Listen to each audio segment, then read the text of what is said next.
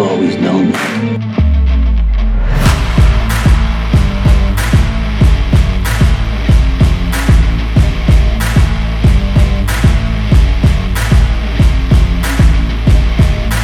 Drop the gun and get on the ground.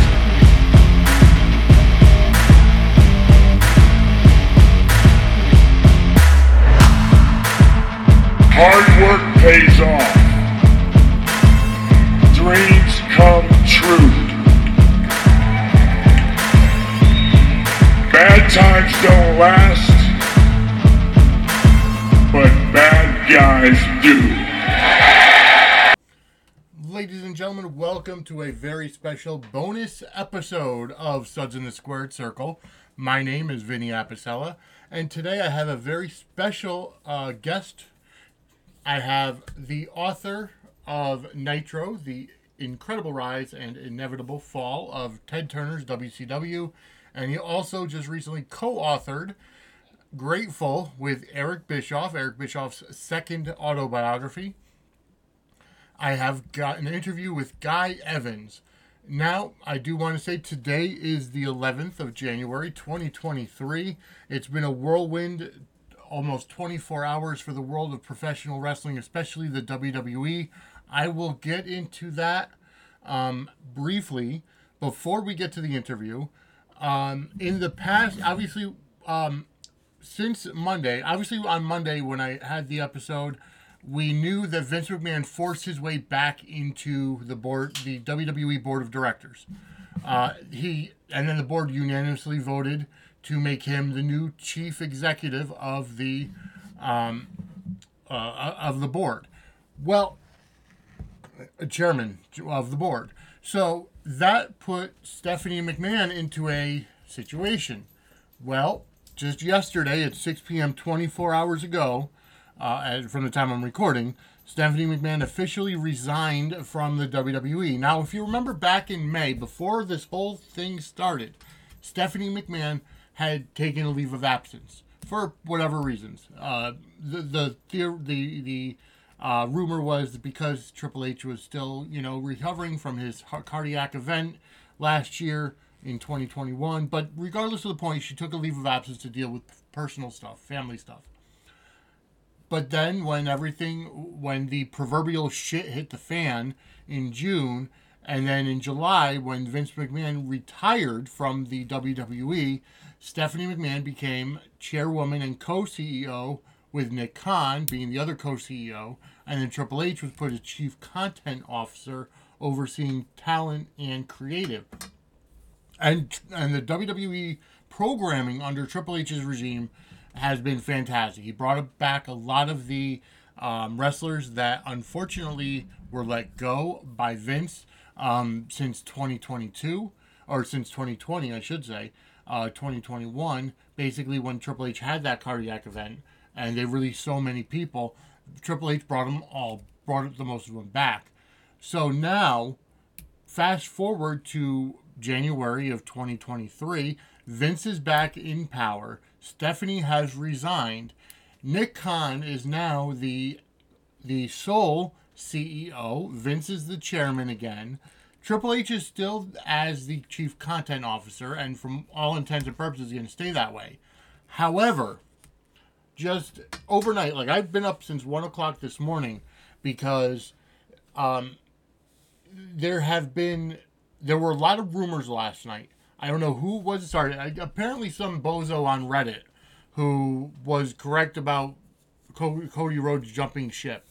Apparently he put out a post saying that WWE was sold, and then the rumor mills start that the WWE was sold to the Saudi Arabia public investment firm or public investment fund, and they were gonna take it over, and it was all but done and just needed some filings. Well, that did not happen. CNBC actually debunked that this morning and laughed at all the dirt sheet writers and everybody that ran with it, basically saying that no, and nobody and everybody involved in WWE have said that there's no sale to Saudi Arabia nor anybody else, and not to mention sales like this would take months, if not longer, and it would probably be broken by a legitimate news company as opposed to somebody in the wrestling peripheral media, aka the dirt sheets. So rest assured, everything is kosher as it's going to be. Triple H is still in charge of creative, but it's still a long time. When Guy and I talk in the interview, I kind of bring something similar up to him, and he said basically that's something he can't comment on because in the next 72 hours, all could be changing again. So stay tuned for that. Next Monday on the 16th, we'll have another episode of Suds in the Squared Circle. But today, it's going to be a bonus episode. Here's my interview with Guy Evans, the author of Nitro, The Incredible Rise and Inevitable Fall of Ted Turner's WCW, and just recently the co-author of Grateful by Eric Bischoff.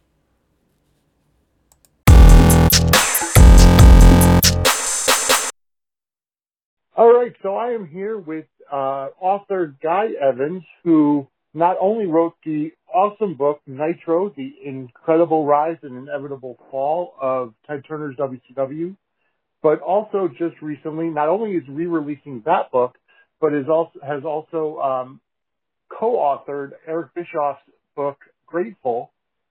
Guy, welcome to Suds in the Squared Circle. Thanks, Vinny. It's a pleasure to be here. So let's get into it. What got you? I mean, obviously you had met Eric Bischoff when you had done Nitro, the original book Nitro. How was the process in getting another autobiography for him? Yeah, it's an interesting story. I mean, I'm sure as some people who are listening to this, may know, Eric has obviously been very outspoken in terms of his praise for the Nitro book, which actually took me very much by surprise. I think if you go back and you read the book and you read some of the accounts that Eric himself has described as often not particularly favorable towards him and his tenure in WCW, keeping that in mind, I was, as surprised as anyone else was when he came out with such strong support for the book, upon its release. Of course, I interviewed him for it and didn't know what to expect in terms of his reaction. So, once that happened and he talked about it so favorably on his podcast, that led to Eric, myself, and some other, great luminaries from the WCW days participating in a panel at the second StarCast convention, which of course, Conrad Thompson is, responsible for. And that was in Las Vegas in 2019. And, at that panel, we talked about WCW, we talked about the Nitro book, and afterwards, Eric and I spoke for a few minutes, and, it was clear by that point that there was a lot of mutual respect between us. I think he very much respected the job that I did with the book, and, I was very respectful of the fact that he was able to separate, his feelings about some of the things that people had to say in the book from his wider analysis of it. So, we just kept in touch after that and kept talking over the phone and by email. And finally, around sort of 2021, early 2021, I said to him, have you ever thought about writing another book? Because Controversy Creates Cash was very well received, and, a lot has happened, since 2006 when that book was published, not only with respect to Eric's life in and outside of the wrestling business, but also with regards to the wrestling business as a whole. So it just kind of evolved really out of the Nitro book and my experiences talking to him, and we're very happy with the end product. Yeah, when I heard it, I mean, I'm a huge Eric Bischoff fan. Growing up, obviously in the 90s, myself being a huge NWO fan, grew up right during that time of the Monday Night Wars, the Attitude Era, that whole time frame. And I have a tremendous amount of respect for Eric. So I loved Controversy Creates Cash myself. So when I heard about Grateful, I was one of the first people that pre-ordered it, got the copy that was signed by both you and Eric. I'm in the middle of reading it now, and it's fantastic. So I want to say, thank you, because the way that you have of your storytelling and your writing and the amount of work that goes into your books, it's fascinating. It makes you feel like you really know the people. Well, I appreciate that, Vinny. You know, and hearing comments like that, it makes it all worthwhile, you know, in terms of the work that it takes to put together something like this. And I appreciate you being one of the people who pre-ordered the book as well. Yeah, it was a fascinating, you know, process working with Eric on this book, because I think we had a very firm grasp of where the story was going to end. We knew that we wanted to tell the story of his last 15 years, kind of culminating in his Hall of Fame induction, you know, in 2021. So we knew when we were kind of outlining the book and when I was interviewing him for it, we knew where we were going. We knew what our destination was. But it wasn't clear at the start exactly how we would get there. But, you know, the more that I spoke to him and the more we kind of delved deeper on a lot of subjects that I think it's fair to say he hasn't talked about much. You know, I think there's some subjects in the book that obviously, if you've listened to his podcasts over the years, you know, he's definitely touched on in great detail. But I think there's some other areas that maybe he's only kind of alluded to, or maybe even not even, you know, discussed publicly before. So as we started to delve into more of those areas, I think we both got a very firm sense of what the story was that we were going to be telling. And I'm glad that you picked up on the fact that, you know, there's a lot of work that goes into that. So I appreciate it. Yeah, it really is. I mean, with the Nitro book, just kind of rewinding back to Nitro, you did something like over 100 interviews. Is that correct? With 100 different people from the Turner company? Yeah, that's right. I think the final number was something like over 120. I'm not even sure what the final number was, but yeah, that's right. So, I mean, that amount of time, just, you know, even if it's just phone interviews, but that amount of chunk of time to put it together. And I know that I'm sure there was times where you actually met people in person. So the travel, the expense, just everything. I have a lot of respect for people who put that much into their work, and obviously the results are there. Well, I think what it comes down to, Vinny, is you don't want to shortchange the reader, because we live in a world now where there are so many options as far as how people could spend their time. There's so many entertainment options specifically. And the way that I feel about it is, if someone's going to spend their money and invest their time in sitting down and reading a book that I'm part of, you know, I want them to go away feeling like they got their money's worth and feeling like this was a good investment of their time. And a big part of that is always keeping in mind the fact that, you know, you have to present the reader, I think. And I think that the same could be said for doing a podcast or, you know, any form of media, really, any form of entertainment. You want to try to present the consumer, the end user, with something different. And, you know, that was kind of the key word that Eric and I kept going back to with this book, and it's certainly what I kept in mind with the Nitro book as well, is, you know, how is this book going to be different from all the other books out there in this particular genre? And I think hopefully you'll see by the time you get to the end of Grateful, when you close the book on that last page, you'll hopefully go away and say, you know what, this was a very unique book compared to the other books in the genre. Absolutely. And I could point out one specific item of the book that I've never seen before, is at the end of every chapter, there's a QR code for people to scan with their, you know, cell phones, tablets, what have you, and get extra content that's either visual based, whether it's a recording, a video, or even just extra part to that chapter. That's something I'd never seen before.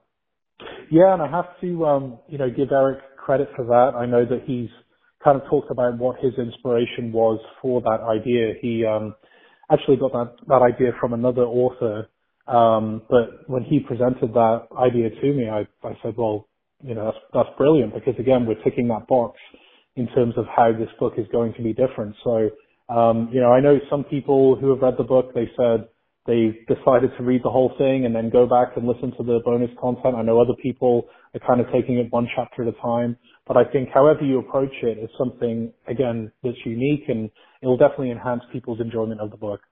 Yeah, and it does, and it provides more insight, and and it really is a multimedia book. I mean, even if you buy the physical book where you're reading the pages, which is something that I like, I like knowing, you know, because you see the progress that you're making as opposed to an e-reader. But even with the e-reader, with like a Kindle or what have you, just to have that extra bit at the end of every chapter to say, you know what, I'm done with this chapter. Here's some more. And even like right off the bat in the first chapter, there's just some dialogue, video dialogue between you and Eric. Yeah, that's right. And I think, you'll see throughout, the various chapters that Eric and I, at different points in the book, will kind of touch base and give people some bonus content. And then there's some other people, from his past and from his present, who chime in as well. People that are mentioned in the book, whether they be family members, whether they be people that he's worked with in the business before. I know that one interview that is certainly getting a lot of positive reaction is Lex Luger, who actually is one of the bonus interviewees for a couple of chapters. So just another reason, really, if you're thinking about getting the book, to check it out. Absolutely, I really enjoy it. So with the release of Grateful, it was also from what I saw, it was also announced, was a re-release of Nitro, the incredible rise and inevitable fall of Ted Turner's WCW, that's newly expanded. So what extra work could you have possibly put into that, which is already a compendium of WCW? Well, to tell you the truth, I mean, so when the Nitro book came out in 2018, it was 592 pages, I believe, in the end. And that was actually, let's put it this way, the book could have been much longer. I actually had to cut down. Yeah, I had to cut down quite a lot for the book to actually come out. And so part of the motivation to do a re-release of the book was, there were some things that we couldn't quite fit into the first book that we thought would be appropriate to expand on now. Again, as I mentioned, in this intervening period between the book coming out and today, Eric and I have continued to stay in touch, and he was kind enough to actually write a new foreword for the book, so we have that in there as well. I thought it would be interesting for people to see a little bit more of some of the documents and show formats, and I think we even have in there a strategic plan that was presented with respect to WCW prior to 1996. So, obviously that was a very important year in the company's history, and you can see that entire document in the re-release of the book. So I think, for people who enjoyed the first book, we're really just expanding things and giving them more to look at.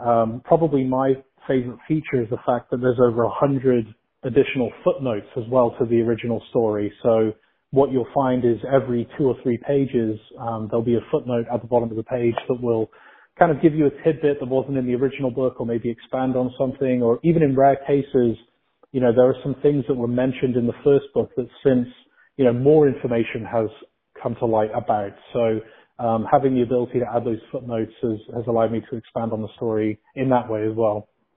That's fantastic. I'm waiting for my copy. I did order it. It has shipped out, so that I haven't gotten it yet, but I'm anxiously awaiting for it. Awesome. Yeah. No, I'm a huge wrestling fan myself, and as a matter of fact, just kind of branching out, one of my motivations behind my new podcast, because we did talk previously on my previous podcast called The Sports Wire. My new podcast called Subs in the Square Circle. I basically take a wrestling style look at soap operas because I'm a huge General Hospital fan as well. So, there's a lot of similarities between the two genres. So my question to you is, I'm assuming you are a lifelong wrestling fan. Is that correct? Yeah, I would say certainly more of a fan of how it used to be, but I definitely keep up with it for sure. Yeah. Okay, so going back to the WCW era, the Monday Night War era to today, what are some of the similarities and differences that you, coming from your writer's view, that you studied WCW, you studied all that. Now looking at it today, we're not even going to talk about what happened in the past 24 hours.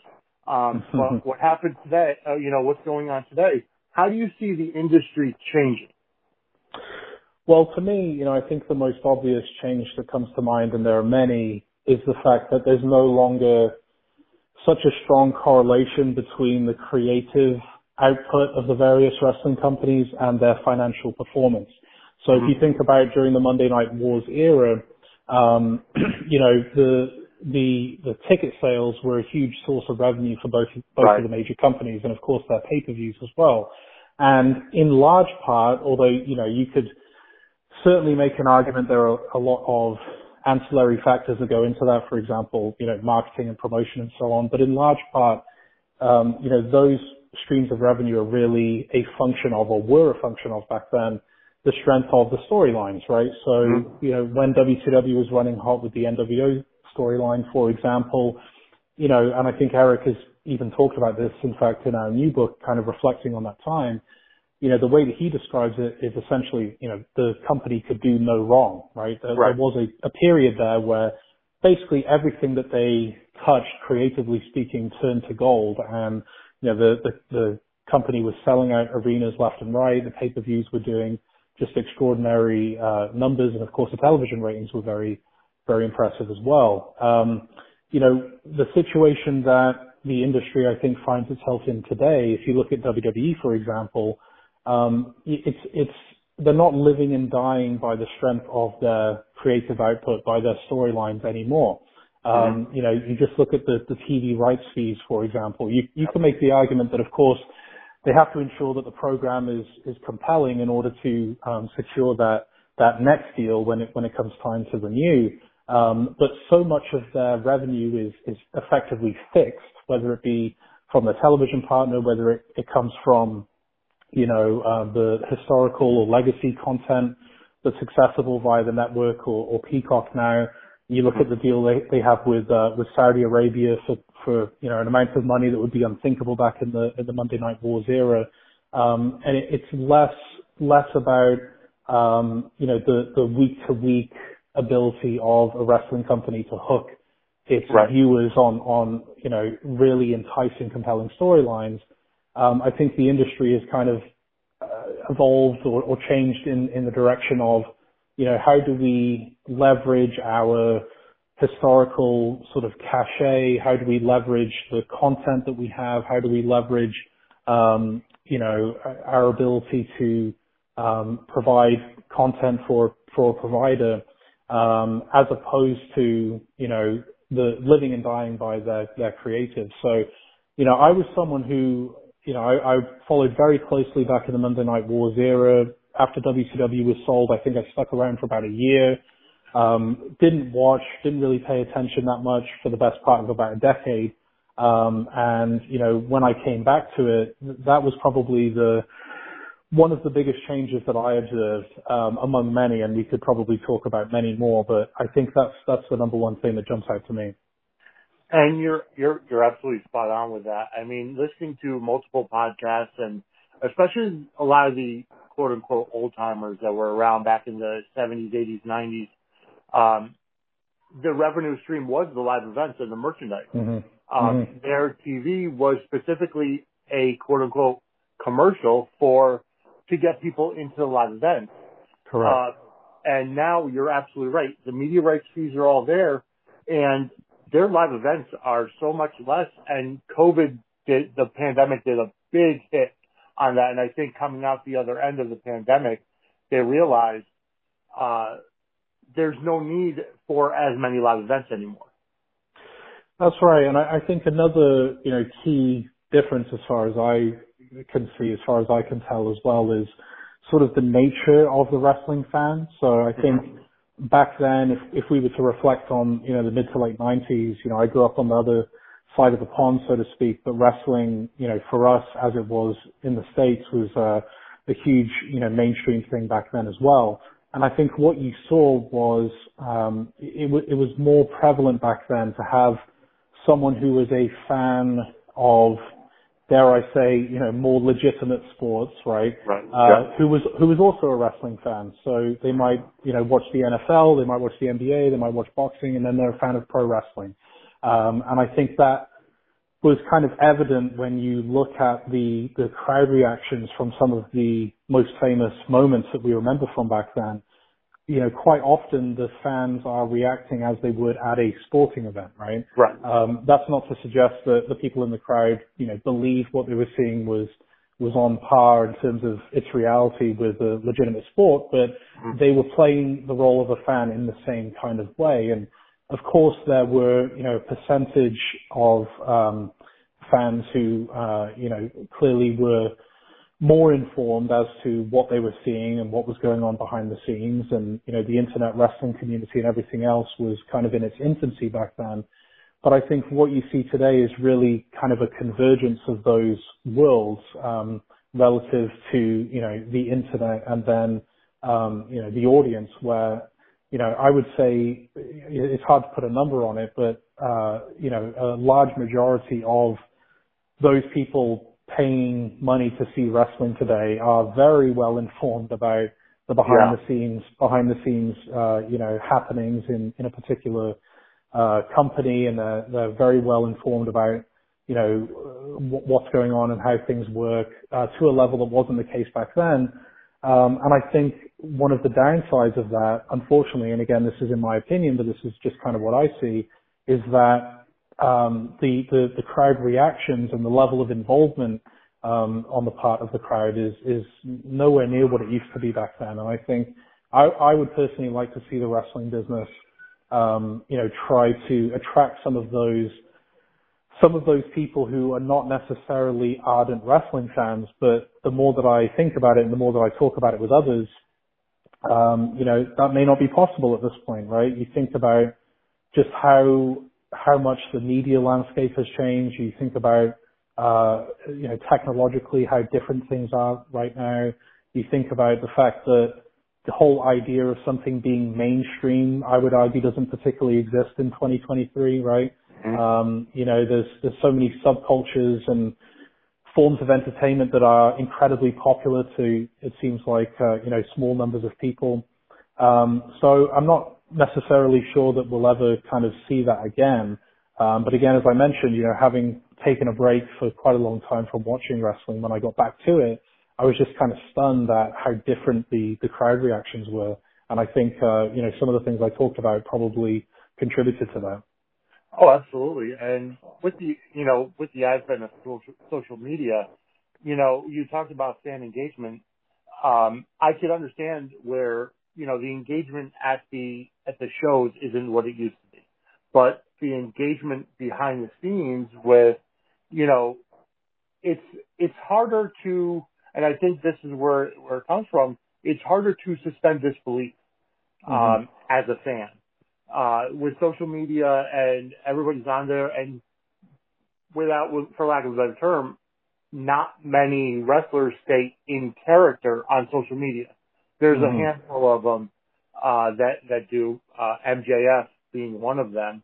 But outside of that, when you look at a guy on TV who you can't stand, and I think this is where it ties into other forms of media, is that you're watching TV, you're watching a show, let's say Yellowstone or even General Hospital, with what I deal with. You look at the characters on TV and that's not them in real life. Wrestling has always been that different form of entertainment where back in the day before social media, if you weren't quote unquote in the know, you believed that, King Kong Bundy really wanted to go after Hulk Hogan, or, right. Even, forward a little bit more, Bret Hart and Shawn Michaels, and, they were competing for that title. So it's that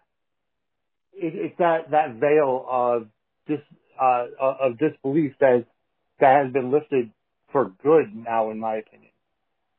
Yeah, I think, if you think about when Randy Savage was on the Arsenio Hall show, he didn't go on as Randy Poffo who plays the Macho Man, right? Right. Exactly. He went on there in full gimmick, so to speak, and portraying the character that he does on television. And, I think that kind of speaks to the fact that wrestling always occupied this particular space that was unique to itself. And there were a lot of disadvantages that came with that, but there were also some advantages as well, which, again, for the reasons that you mentioned there, I think, have kind of been lost to history now. I think now that we've gone down this road of, wrestlers seemingly talking about their performance, and I know it's cliche to say this, you hear so many people say it, Yeah. but the fact that you see, wrestlers occasionally thanking their opponent for a great match and things like that, Right. it's kind of like a death by a thousand cuts. I think every time one of those things happens,